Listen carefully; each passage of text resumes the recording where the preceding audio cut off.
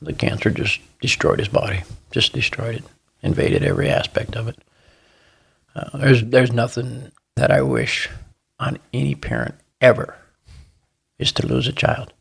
This is the Real Food, Real People podcast.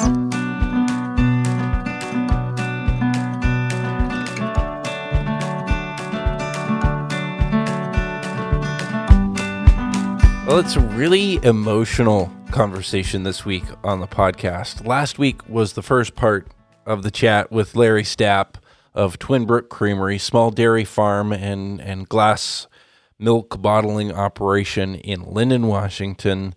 And he told us all about how Twin Brook came to be and the risks they took and all the work they put in and the uncertainty for a while where it looked like they might not make it. This week, things get a bit personal, including Larry opening up about the passing of his son, who passed away only a year after graduating from high school from cancer. Larry also talks about what's happening right now with COVID-19 and how that's affected their business, including one unexpected change that became a lot more complicated than you might think. So he gets into that later, as well as talking about other challenges his farm has faced over the years, and will he ever retire? We get to it all this week as we continue part 2 of our conversation, again with Twin Brook Creamery co-owner Larry Stapp, longtime 4th generation family dairy farmer in Lynden, Washington.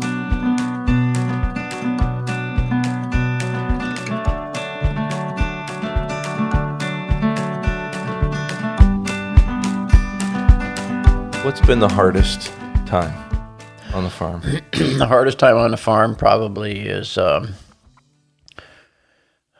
your responsibility to take care of things, and you have to sacrifice sometimes pleasures. You know, I can remember when we started way back in 70s, 80s. I mean, you're doing everything, starting out yourself. You're milking the cows, you're feeding them, you're doing this, you're doing that. I mean, it's just push. And then one time, I can remember to this day, my wife said to me, don't figure on doing anything for a couple of certain days. And she secretly had booked a motel, and we went away for 3 days, lined up the milker and all that stuff. And that was the most pleasurable. I can remember that to this day. I mean, that is huge in my mind. But it's the... I wouldn't say there's any specific low moment, but it's just you look back on it, and I would say I probably overworked myself sometimes to the detriment of playing with my children. Yeah, but a lot of that comes as grandparents. You realize, you know, how precious your kids were, and even how more precious your grandchildren are, and you look back at it, and I said, boy, I love to spoil my grandchildren. I should have spoiled my kids a lot more too. That's probably one of my regrets a little bit. But I think most parents have that in some way, shape, or form too. So, yeah. I mean, I know my parents, if I want to lay a guilt trip on them, all I have to do is remind them how much I had to work on a farm. And I do that in fun because they're going through probably the same thing I did. We worked our kids way too hard. But I never, ever looked at it that way when I was a kid. I just enjoyed it. I mean... getting on a tractor and driving and making hay bales and killing field mice when you're baling hay and building forts up in the hay mow during the winter. And, I mean, it was, going up in the silo and pitching the silage down, I thought that was a great lot of fun. In actuality, it was a lot of work that I did for my dad, I mean, but yeah, it's all right, So no huge regrets in a lot of ways. It's just that you sacrifice some family time that you probably shouldn't have, but yet on the other hand, I don't hear my kids complain too much either. So, well, you talk about your daughter and her husband being involved in the farm, but they're not the only family of yours that's involved in this operation, right? No, they're the only one financially involved. They're full partners with us. Our oldest son also works full time on the farm here with us. He's got a degree in accounting, so he's slowly taken over a lot of the bookkeeping and then a lot of the administrative work and all the government regulatory world that we live in terms of reporting and forms and on that goes. That's huge, and so he's doing more and more of that kind of stuff. And then we have another daughter that she randomly comes and helps us out here, does some things on the farm for us. So yeah, we have lots of family involved. It's kind of nice. Like our one daughter right now, she was working in a restaurant. Of course, with this whole COVID pandemic, she's off work right now, so I'm able to give her some odd jobs to do around here and help out, you see. So I feel privileged to do that. I know, and this may be tough to talk about, so I'm not sure if you want to talk about it, but what about your son that passed away? That was probably it was the lowest point I've ever had in my life, okay? I mean, it was not easy. But two things. Number one was it really made me appreciate the community that we live in. You cannot believe the support and the things that were done for us. To this day, just boggles my mind. I mean, they always talk about a small community. Everybody knows what everybody else is doing, and this and that, and the gossip and stuff like that. Yeah.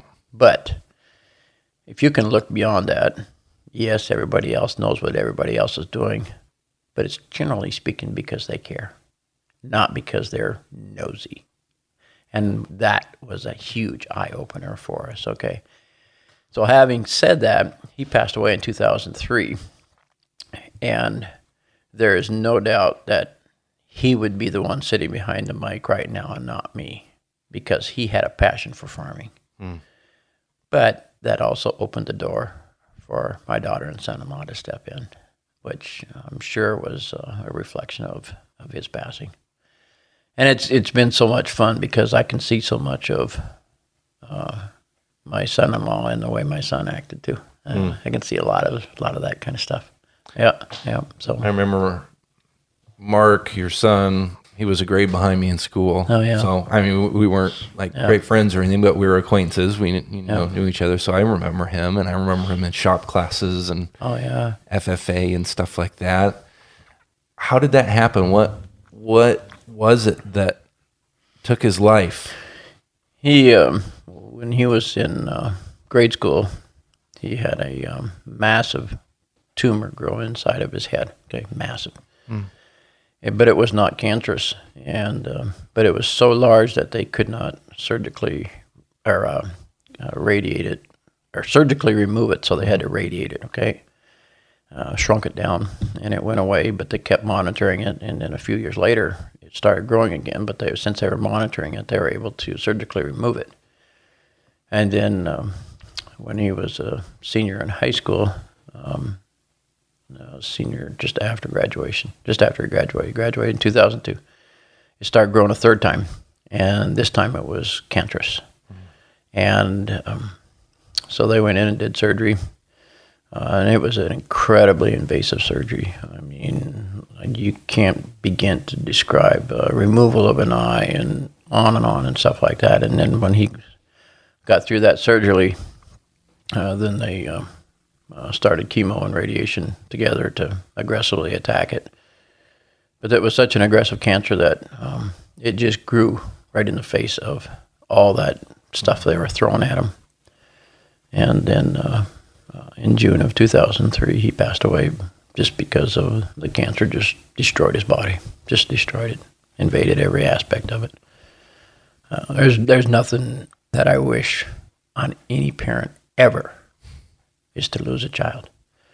That is the most heart-wrenching, hard thing, and you can't believe how many people in a community have laid a child in the grave. It's pretty astounding.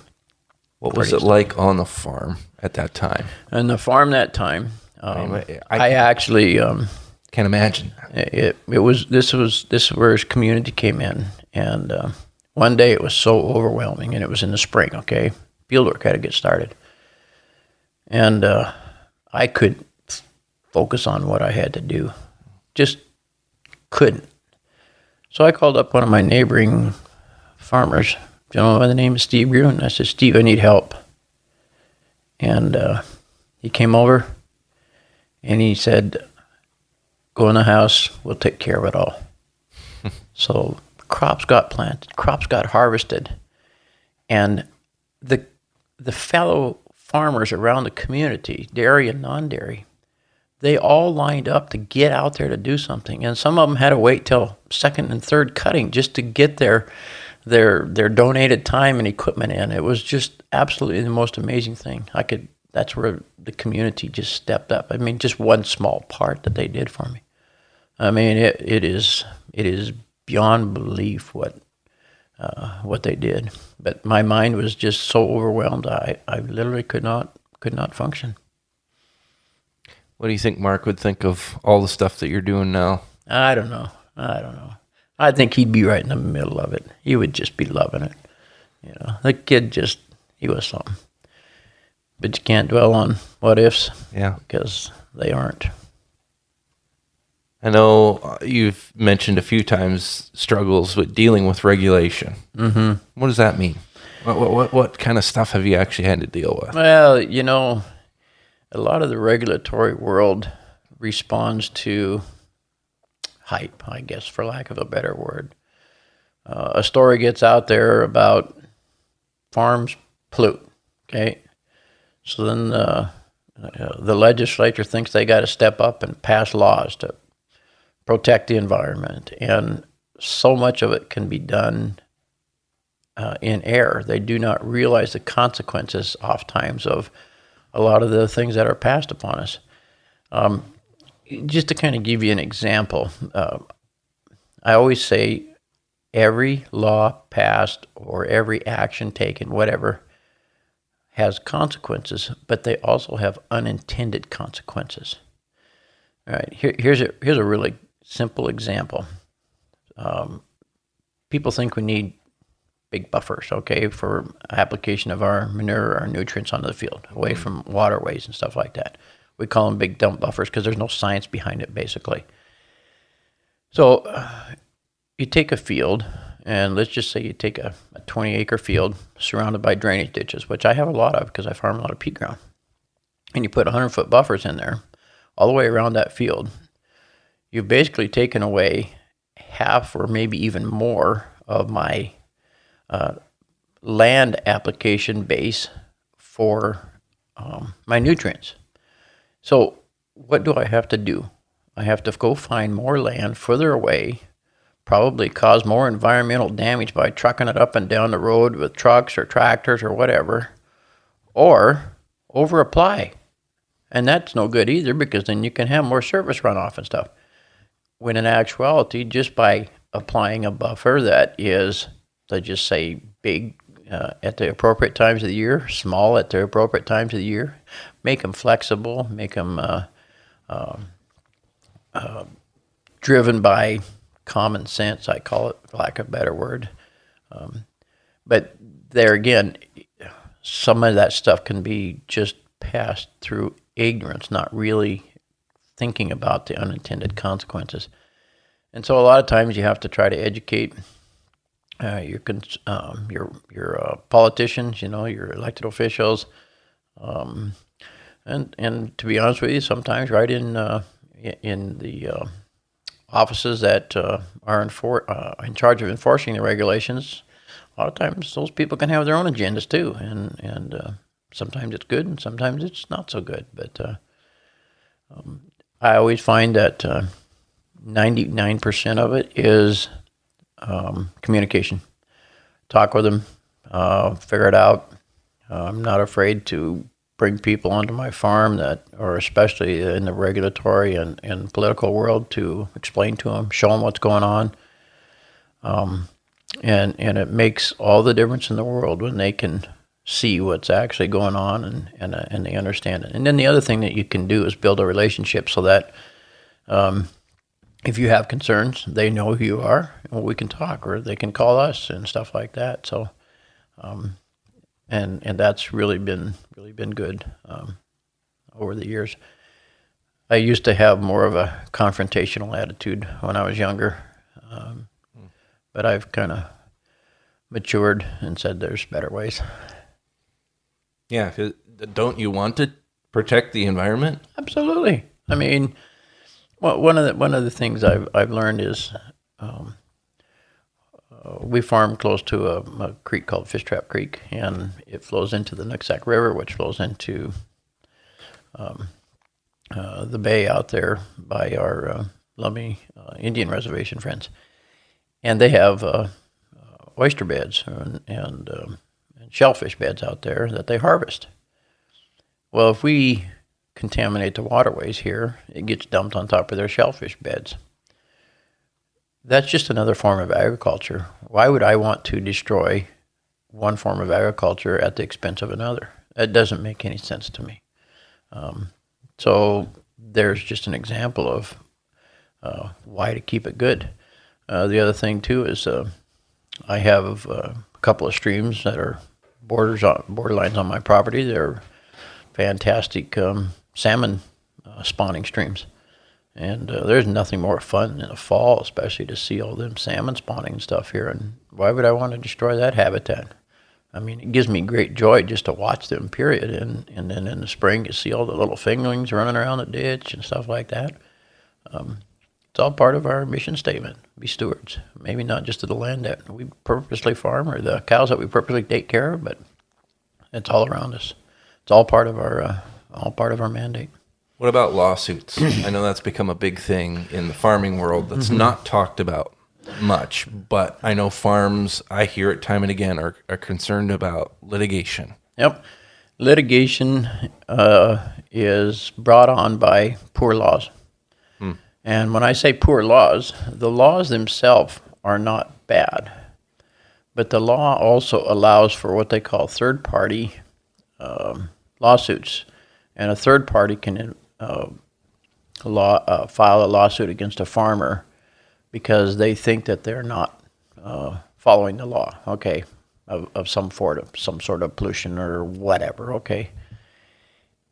And the challenge of it is this: it oftentimes, even if you're innocent, which most farmers are, it will cost you more to go all the way through the legal system than it will to settle out of court.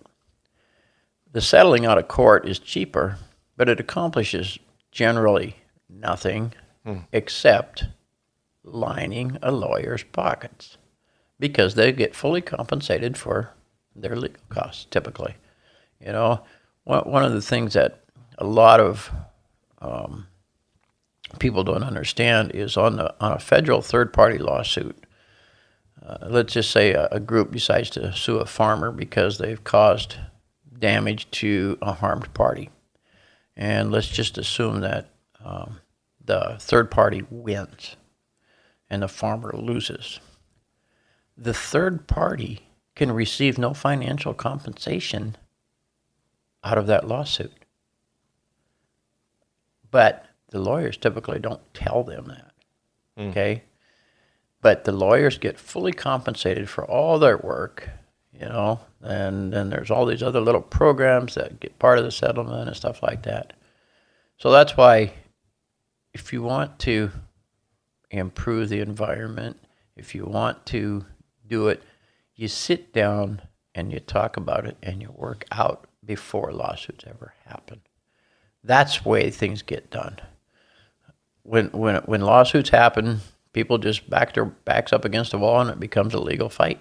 And really nothing oftentimes will get accomplished in terms of benefiting the environment. It's a sad way to go. I mean, there is sometimes a legal need for that, and I'm not disputing that. You know, there are places for that, but oftentimes it's used as a legalized form of extortion, not so much as a productive lawsuit to accomplish an environmental upgrade. What do you think the future of our food system is? Well, you know, I do not like this COVID-19 pandemic that we're in, but all of a sudden people are waking up to wow, we better keep our food supply local. Because all of a sudden, all the pharmaceutical stuff and the medications and all this stuff that we're dependent on foreign countries, we're kind of at somebody's mercy all of a sudden. I mean, it happened a number of years ago with the oil embargo in the Middle East. And so I think it's probably been a little bit of an eye-opener in terms of a lot of people recognizing the fact that we need to keep our food supply on our home soil. I've talked with a lot of people over the course of this time, and one of the things I said is, share when I grew up as a kid, we only time we got strawberries was in strawberry season. The only time we got green beans is when green beans were in season. The only time we got corn on the cob is when corn was in season. Now you can go to the grocery store and buy it year-round, just about any time. Where does it come from? It doesn't come from your backyard anymore. It's probably imported, And is that the way we want to go? Is that really necessary? I mean, we are incredibly spoiled as consumers in what we can get in a grocery store. And maybe we don't need all that. Sadly, I heard recently with what's happening with COVID, a CSA in our region, a community-supported agriculture farm that does CSA boxes, their orders went way up. But right away, also these new subscribers, they got calls apparently within the first week of people saying, well, I want strawberries in my... Yeah. It's not strawberry season. Well, what the heck? Why can't I have strawberries? Yeah. Yep. It to me, I don't want to believe that people are that far disconnected. They are, and it's it's good and it's bad. I mean, it's an incredible success story to the grocery stores and the whole support network behind moving food around this country and around the world. I mean, now we can just do it incredibly well, with refrigeration and freezing and all that kind of stuff. And we got spoiled as consumers. There's no doubt about it. But maybe it's time to step back and say, you know what? Maybe it's not so important that I have strawberries year round or whatever, Milk's year round. We can get you that anytime, that goes around 24/7. So at the same time, you guys have you've proven that it's possible, but you've dealt with the challenges of going local, of bringing that local product to market, to those more mainstream stores that people are used to shopping at. Yep.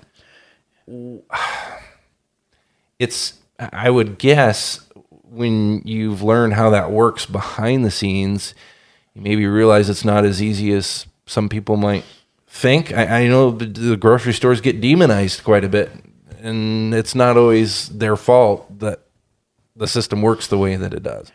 No, it doesn't. But, on the other hand, we talk about smaller and fewer and bigger farms. It's the same thing that's going on in the grocery world, so the bigger you get, the less flexibility you have and stuff like that. But you're able to offer some other services that other stores might not be able to too. But I got a lot of sympathy for the grocery community. One of the things that they struggle with is the same thing we talked about earlier, lawsuits. Consumers are looking to pretend they slipped on a banana peel or they got sick eating this berry or this cereal or whatever. So liability is a huge thing for the grocery stores. It's huge. And then as part of that liability too is it's kind of a reflection of our society. But if you're big and corporate, you owe me, so I have the ability to go in and steal, and it doesn't bother my conscience because you're so big and so wealthy that you have to share some of that wealth with me, And I've talked to so many grocery store managers and stuff like that, and what it costs them in terms of legal and documentation and stuff, the way the laws are set up, to stop a shoplifter, that sometimes it's cheaper for them to let that shoplifter walk out the door than it is to prosecute. And that's a sad sign of our society. Very sad. Not only because that person thinks that that's okay that they do that, but our society or our legal world or whatever has become so rigid and so structured that we actually allow that to happen because of cost. Versus the principle. Yep.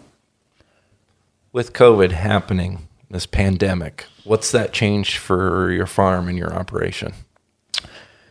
At first we thought this will be just fine because we process our own milk and we sell it to the stores. And in actuality, the first week after I don't know if it was a stay home or whatever, when all the businesses and restaurants and stuff that had to close, our milk sales made a significant jump. And then the second week into it, we got a call from a major grocery store chain that said that they do not want to take our empty glass returns into their store because they're concerned of what that empty glass bottle could possibly bring in terms of contamination such as the COVID virus.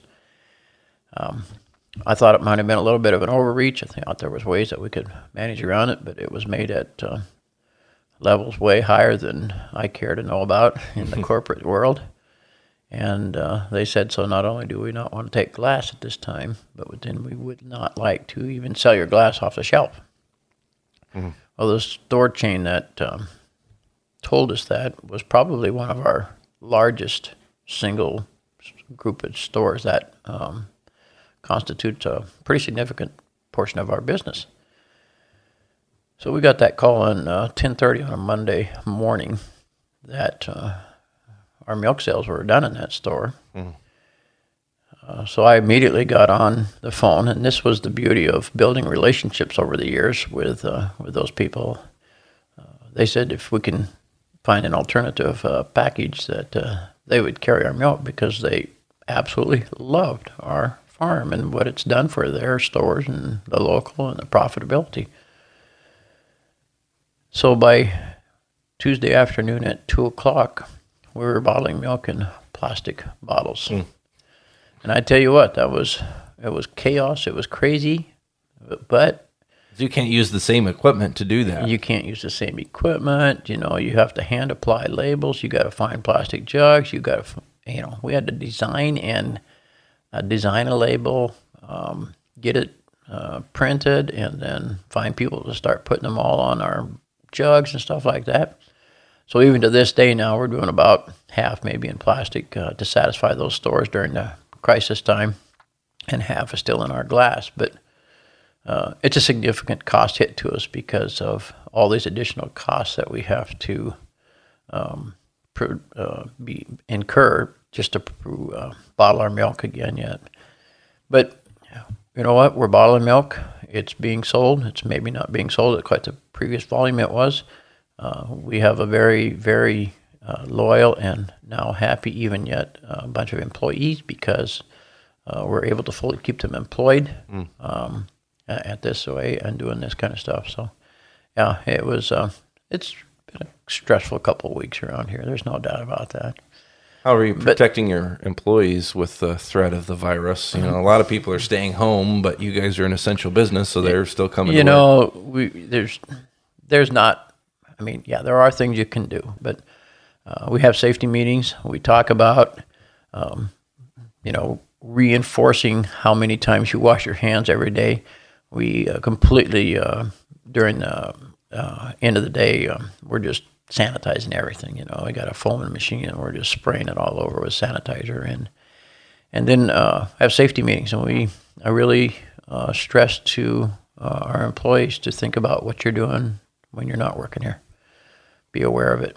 And what I try to impress upon them, and I've learned this from myself, is if I get the virus, I may survive, because if you're young enough and healthy enough, those typically it'll feel like a flu from what I understand. I think there's so much misinformation out there. Yeah. But if I were to get it, let's just say, and I continually see my parents who live right next door to me, they're 87 and 89, and if I were to expose them to it, I would feel pretty bad. So you have to think beyond yourself with this COVID-19 thing. And I've got a great bunch of employees, and they're doing a great job for me. And I think they're very, very mindful of it all, very much so. Probably a lot of people would have never thought of the glass bottle thing. Back to that hiccup. Explain how that works, too. I mean, we talked about the benefit of glass bottles earlier, and then that was your kind of niche. Yep. But how does that, you guys market this stuff in a glass bottle, and then it's available in the store, and you get basically a refund price when you bring that glass back? Yeah, when a consumer buys our milk, you might say they're actually buying two things. They're buying the milk that's in the jar for a set price that the store determines, and then they pay a deposit on that glass jar. Now, the consumer can do one of two things. They can decide to keep that glass jar if they want, or they can return it back to the store and get their deposit refund. And then we refund the stores or bring them back here to our little bottling plant and wash and sanitize and refill them again. That's part of our sustainability. That's how the whole system works, but then the fear of what the bottles would be bringing into the stores is what stopped it for a pretty significant number of stores, I will say that. Some of the stores, it wasn't on the front end because they're sanitized and clean when they come. It's about people bringing them back from their homes. Bringing the empties back from their homes. That was their fear. I can't argue with the stores, but I do know that there a lot of suggested ways that they could mitigate that by doing things a little bit different. But that's their choice. So I don't know what kind of a bin they have to put them in. But can you put it out front or something so they don't have to come in the store? Think about all these things. There's a lot of ways, and we've sent out suggestions to the stores how to accommodate it and still be safe. Some of them are doing it, some of them aren't. So why do people like the glass bottle? Well, part of it is the sustainability. They can return it. It's not filling a landfill. Okay, it's not a plastic jug. It's not a carton. I always say we're a glass bottle is one step above recycling. It's reusable, and that's huge. And that's an ever-growing concern in our nation and our world these nowadays. You hear about the plastic blobs out in the ocean, and you hear about and see trains and trucks running up and down the road full of garbage, bringing it to landfills, and we live in a terrible throwaway society, and if one little part that we can do is this, we're thankful for that, and so that's why we went to the glass. It also gave us a marketing opportunity that we would not have had otherwise. It opened the door for us to a lot of stores, for which we give much thanks. Yeah, things have really changed. You're talking about recycling. Things have really changed recently with plastic, too, in recent years, where that market just isn't there anymore. Yeah. And it's not necessarily going to China where it was being recycled, or who knows what was happening with it there. So that's been, I think, a bit of a wake-up call for assuming that you keep putting stuff in a disposable jug. I think more and more people are going to be interested in that part of what you guys do.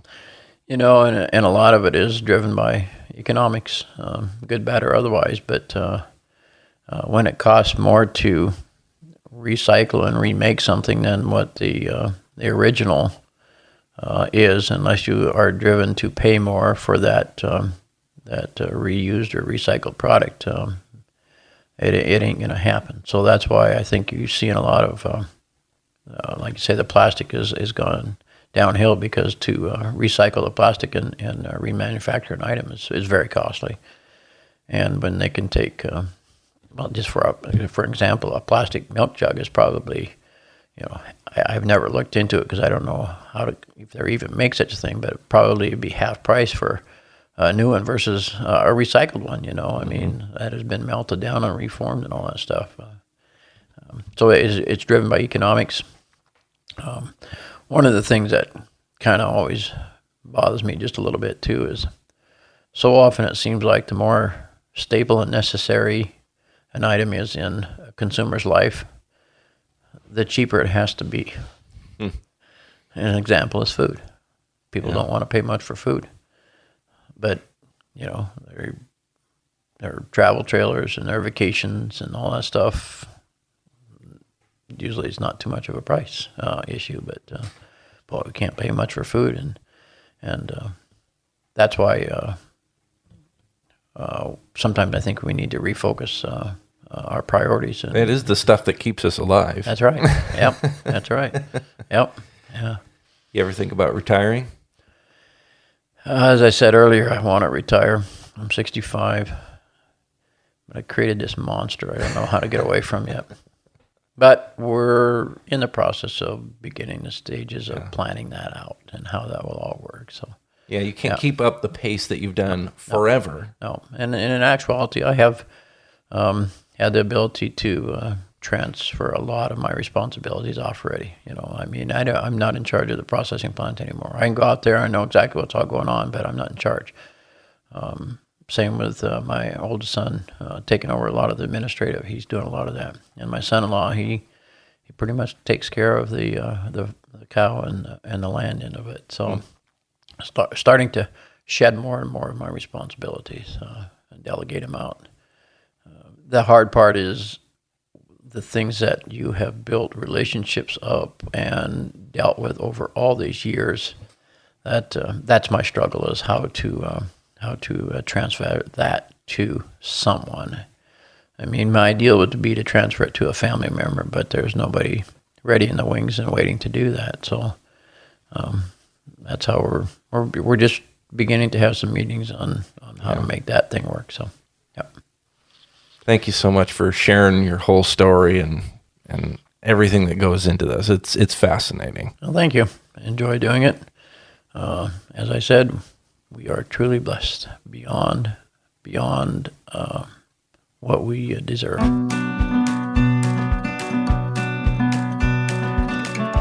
This is the Real Food, Real People podcast. These are the stories of the people who grow your food. What an incredible story, right? And people think Twin Brook Creamery is so cool already with their glass bottles and small farm vibe and Jersey cows and cream top non-homogenized milk. But when you hear all of that, the human story behind Twin Brook Creamery, it just takes it to the next level of appreciating what goes in to that milk that you can buy at the store. Again, my name is Dylan Honcoop, and this is the Real Food, Real People podcast. I'm really thankful that you're here and you're following. Follow us on social media if you haven't. Make sure to subscribe to the podcast so you never miss an episode. We've got a lot more ahead, and we're figuring out ways to get the podcast to keep on going even in this age of the coronavirus pandemic. We certainly hope that you are staying safe and healthy out there. Take care, everybody, and if you have a little extra time, maybe you're quarantining, catch up on a few episodes of the podcast as well. It's a great time to do that, and if you do have the time, again, make sure to subscribe. Maybe if you have a lot of time, shoot me an email. I'd love to chat. What are your thoughts on local food in Washington, grown food and farmers, and maybe you have questions that you'd like answered. Maybe I can go dig up a farmer or two who could answer your question and either get back to you in an email or talk about it on the podcast. Maybe you've got a suggestion of a farm to talk with or an issue to cover. Would love to hear any of it. You can email me. Well, you can message me on any of the Real Food, Real People social media platforms. Right now we're on Facebook, Twitter, and Instagram. Or you can just email me directly, dylan@realfoodrealpeople.org. It's my email address. I get it. It's on my phone. So anytime you send that, I will get it pretty much right away, unless for some reason my daughters are distracting me or something. But I would really love to hear from you. Again, dylan@realfoodrealpeople.org. Dillon is spelled Dillon, by the way. And yes, realfoodrealpeople.org is the website. So go check that out there. And just mentioning that reminds me, I need to get blogging too and share some of my own story and some of the things I've been ruminating on and learning and some of the things going on even behind the scenes as we develop and continue to grow this podcast. So thanks for being a part of this, and we will catch you back here next week. Oh, and I should also thank our sponsors. Real Food, Real People podcast is sponsored in part by Save Family Farming, giving a voice to Washington's farm families. You can find them online at savefamilyfarming.org, and by Dairy Farmers of Washington, supporting Washington dairy farmers, connecting consumers to agriculture, and inspiring the desire for local dairy. Find out more at wadairy.org.